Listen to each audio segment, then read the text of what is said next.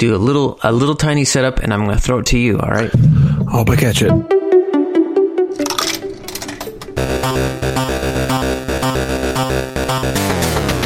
Hello, world. I'm Eric Dye. I'm Jeremy Smith. And I'm Phil Schneider. And you're listening to Church Mag Podcast number 161.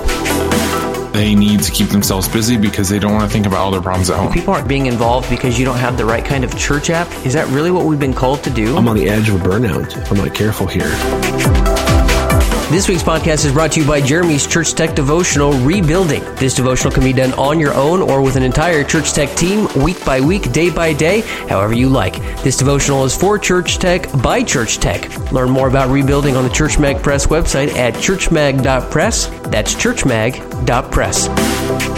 This week we kick off our summertime fun with the not-so-fun topic of burnout. If you'd like to join the conversation and ask a question or share a comment, you can email us directly at podcast@churchmag or use the Church Mag Podcast hashtag CMagCast, and we'll share what you have to say on an upcoming episode. Now, let the fun begin. Welcome to another episode of the Church Mag Podcast. Eric Dye here along with Jeremy Smith and Phil Schneider. Summer is upon us. Church Tech teams. Ooh, you guys, are you feeling burned out yet? I mean, I don't know why I just said that. I don't know. It's a great setup, Eric. I know, right? What is it with volunteers and leadership that leads to such burnout, Phil? Your ability to transition is amazing. I love it. That was no transition. It's like I had a thing in a bag, and I reached it out to Phil, and before he could even get his arms up, I drop it. You've already unwrapped it, unboxed it, and dropped it. I think it's more than that. I think it's literally Eric had a ball in his hands and told me, Phil, I'm going to throw you the ball in a minute. I want you to catch it. And before I said okay, Eric just threw the ball. Like dodgeball, overhanded, as hard as I could, 3 feet away. Yes, I think that's essentially what just happened. Sorry, Phil. It's quite all right. It's quite all right. Yes, Eric, burnout, something. I don't know how to respond to what you said. I hope you're keeping all this in, by the way. Yeah, I think summer is, I think we're heading into the summer season, and I know that I'm a public school teacher, so for me, summer means a whole lot.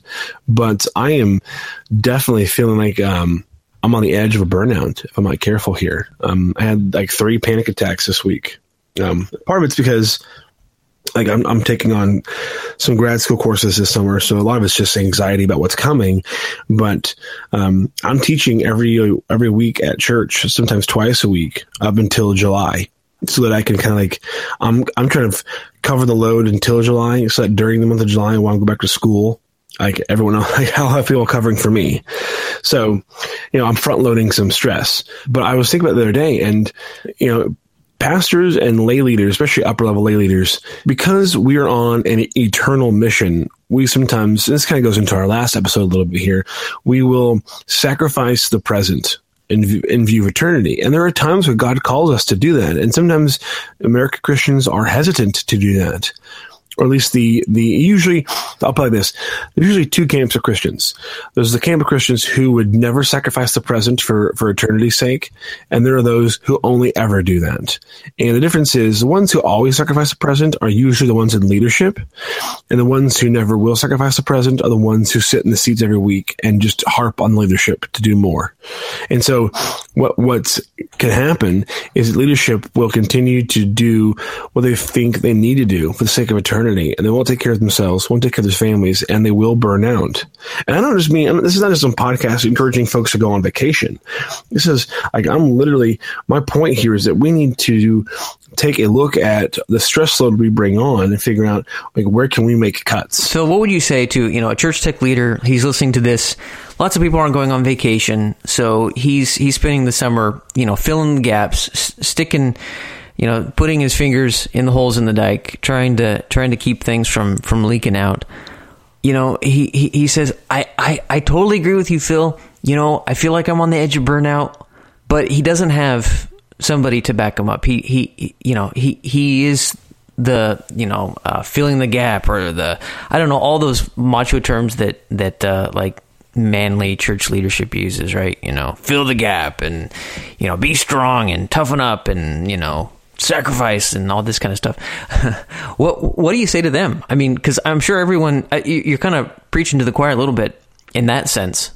So what does it look like, you guys, as far as practical applications? I mean, so many church volunteers, because they are willing to volunteer and put in so many hours, so many people are on the edge of burnout. But there's this feeling that, it's not going to get done. So who else is going to do it? I guess it's me. I mean, that's a great point. That's a fair point, because there's a lot of times, I'll be doing things at church and I'll have to take a week off to go. I took a week off for a wedding. Okay. And I left a list of tasks I do every week. I can guarantee you most of those tasks didn't get done because the people who were left to do them didn't see them as valuable. I'm not saying that bitterly, they didn't see value in what I do, but they don't understand the week in, week out what I do provides consistency for others and helps keep things from breaking down. So if 1 week some of those tasks don't get done, it's not really the end of the world. Mm. It's just my way of helping to guarantee that things run smoothly in my absence. But because of that, because I see the value in it, it's easy for me to kind of obsess over those things and to run around. And these are tasks that should be completed, but really week in, week out, it's okay if they don't get done a week or two, because learned, muscle memory and institutional knowledge will carry us over a few gaps. But you can begin to see every small task as a gospel task. This can't, I have to do this. This is for the gospel. This is for the kingdom. I cannot not do this thing. And that's where we can kind of overemphasize I don't say our own value, our own importance, but we can take things to an extreme. For me, it's really hard to undo the psychology of this. But you're going to try anyway. Oh, no, I can't. I don't think I can undo it with this one. For me, the big thing with this process is that when someone struggles with something, if someone struggles with substance abuse, which is kind of my big forte right now, there's a reason for that. There's something that's driving that. If you decide to get angry at someone and yell at them, you're getting something out of that. And there's some benefit there. And for us just to simply say, you know what, maybe you could stop, maybe you just don't do it anymore, is actually a recipe for failure, because there's a benefit to yelling. There's a benefit to overworking and getting towards this burnout. And we have to recognize what that is to be able to replace it. Otherwise, we're just going to put another bad habit in there. And so for some people that's work and work and work and work and work, they need to keep themselves busy because they don't want to think about all their problems at home. And so they volunteer at the church. For other people, they want that feeling of being needed, and they're not getting it where they're at, or they're not getting as much, or that spiritual component has been twisted in some unhealthy manner that they think that that's more important than other things. And so that value that they're giving is extremely important for them. And so we have to recognize that that's the case sometimes. I wonder sometimes when we throw out topics, Eric, that have any kind of psychological bent to them at all, because whatever you say, Jeremy's just going to come in and give us a quick little thesis. I know, right? Well, and I think that even just let's make it super personal if you guys want. If you want to go there. Oh, I don't know about that.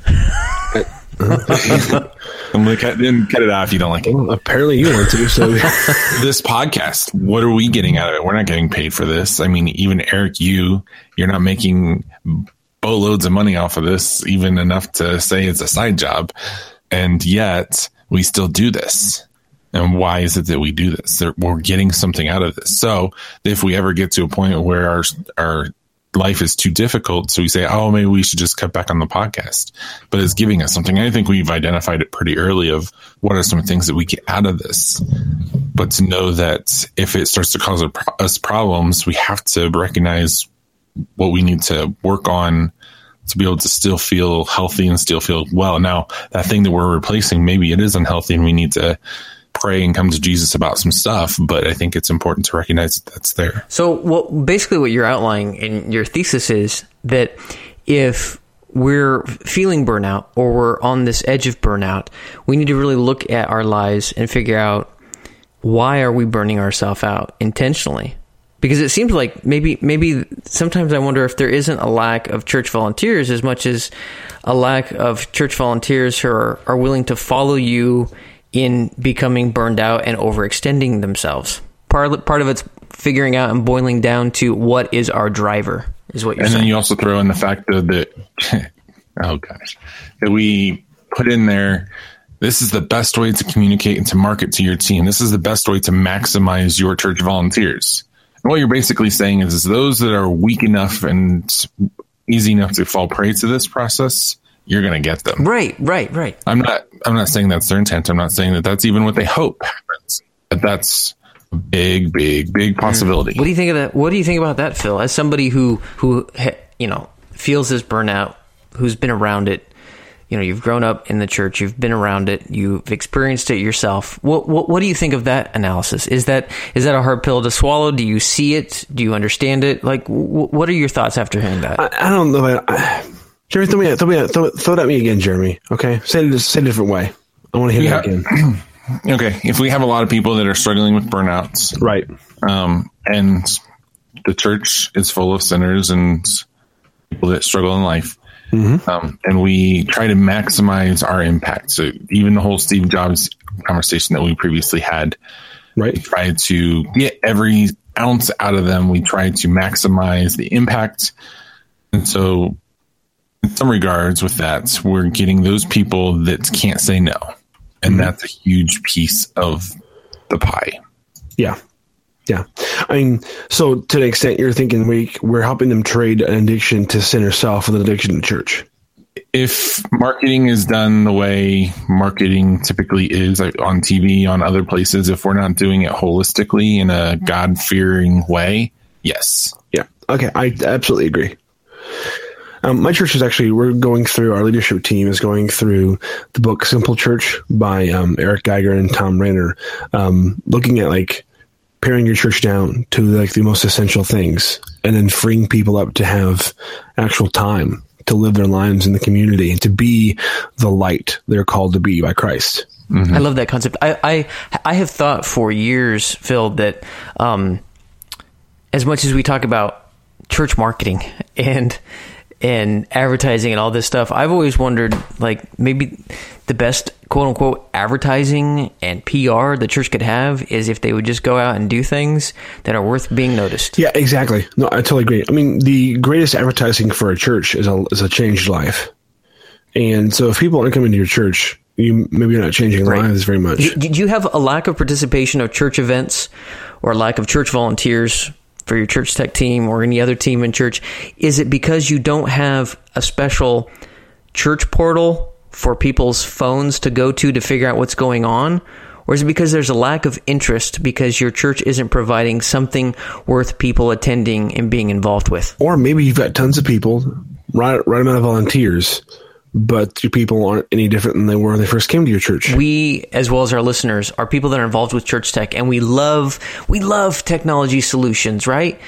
But so many times we create a solution, or we create a tool or something, and then we think, wow, it'd be great to use this because this is fun, and we like to use technology for solutions, and we have this cool tool. Where's a problem that we can find to use this tool on? And it's almost backwards thinking, right? And so we scramble to find what a problem might be. And oftentimes I think we throw this huge tool at a small problem that if we really made some organic changes wouldn't really be a problem in the first place, let alone a problem that would require such a big, hefty, expensive tool. Which is kind of hard to say for somebody who likes, slide projection and good sound and all that kind of stuff. Sometimes I wonder, gosh, we put so much focus on having the right feeling in the room and the right stage design and good sound and proper website and good portal. As important as those things can be at times, sometimes I wonder, we put so much focus on that, we're actually not producing anything of value and substance, because if people aren't coming to your church when you don't have good sound and good lights, if people aren't coming to your church or being involved because you don't have the right kind of church app, is that really what we've been called to do? Is that really what Jesus has outlined to make change? I'm afraid not. Well, here's a question to ask. Why do we create flashy services? Why do we need good music? Why do we need this? Why do we need that? The idea is we need these things to appeal to people on the outside, so they'll want to come inside and hear the message. Then they can become insiders, and they won't need those things anymore, right? And they can just have Jesus and the family, and that's enough. But I don't feel like we ever got to that point. I feel like the people we draw in with those things, they keep wanting that.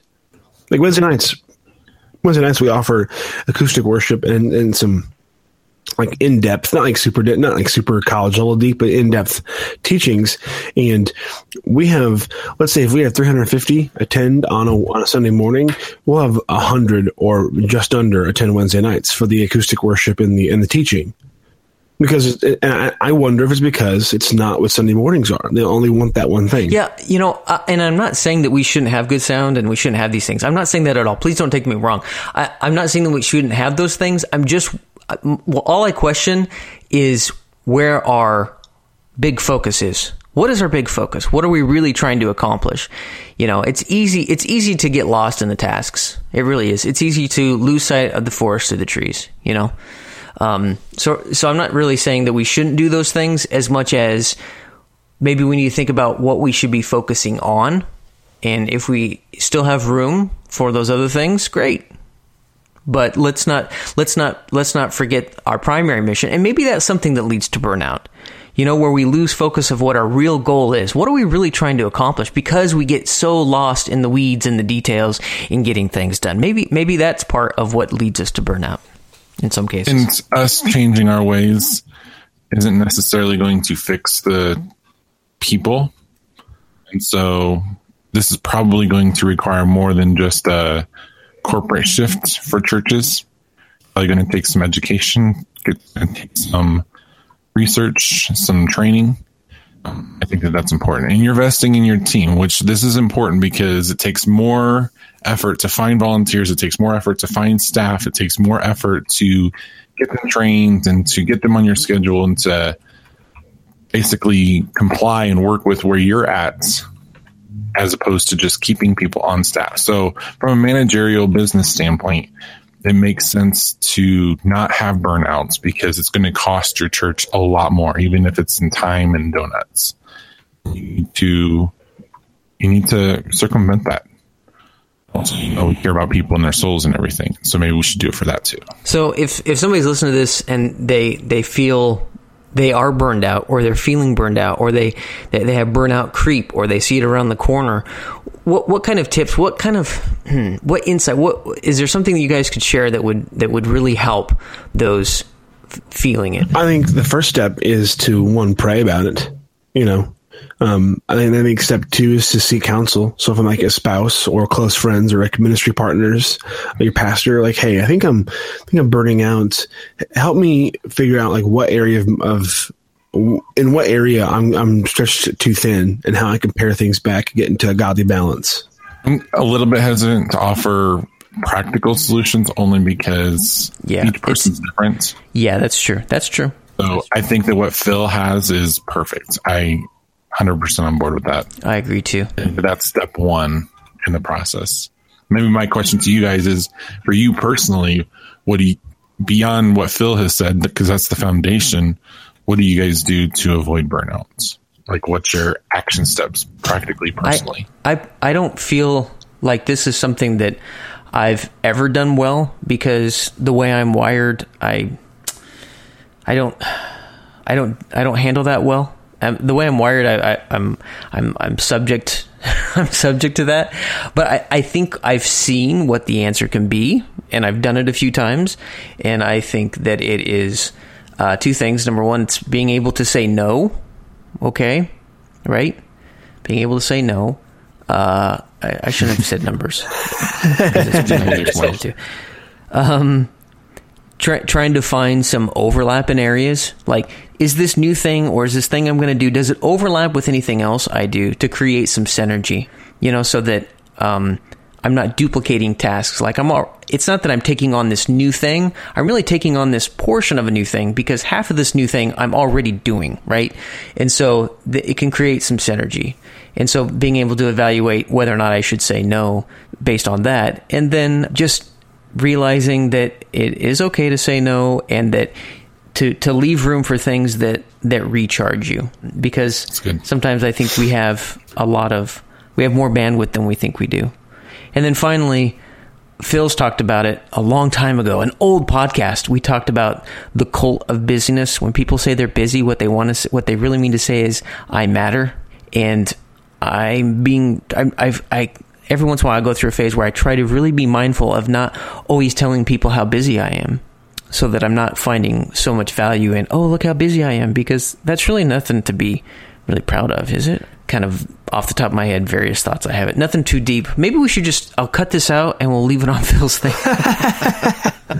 This topic that we brought up, I think, as people listen to this, they're probably like, oh, that's an interesting thing. I should think about that. And as we're recording, I'm thinking, wow, I should think about that more. And then I might have something valuable to say.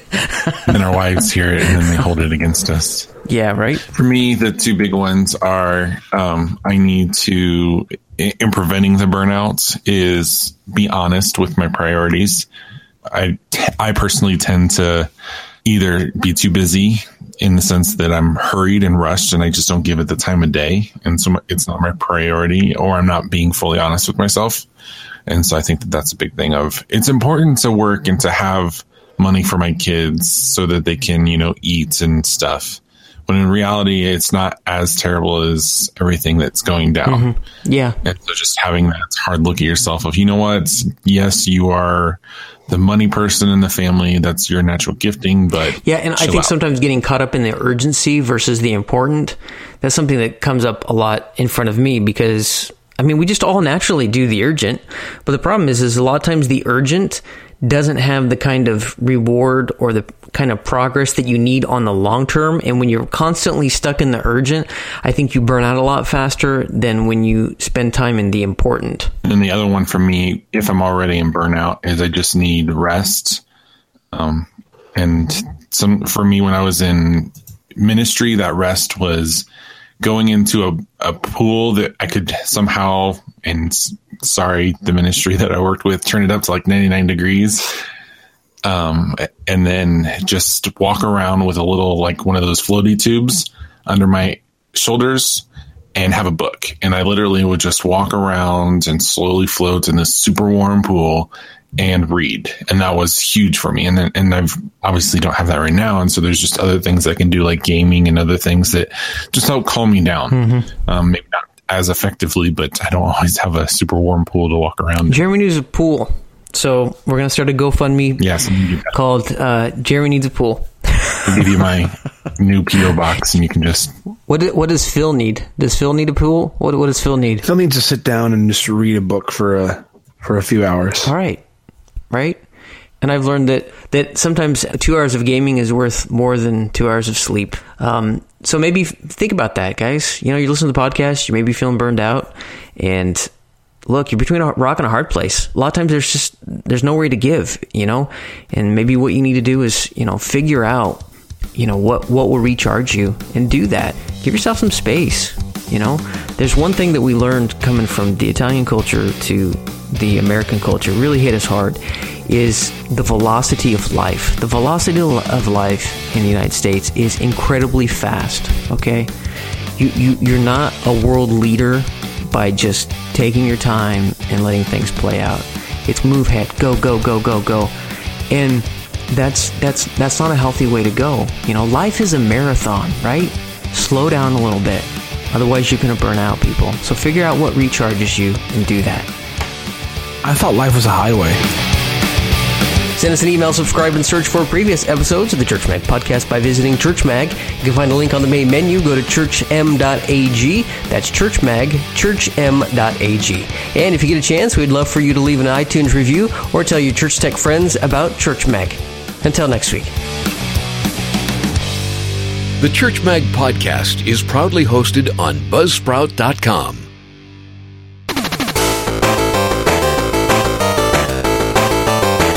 Well, Phil has it together.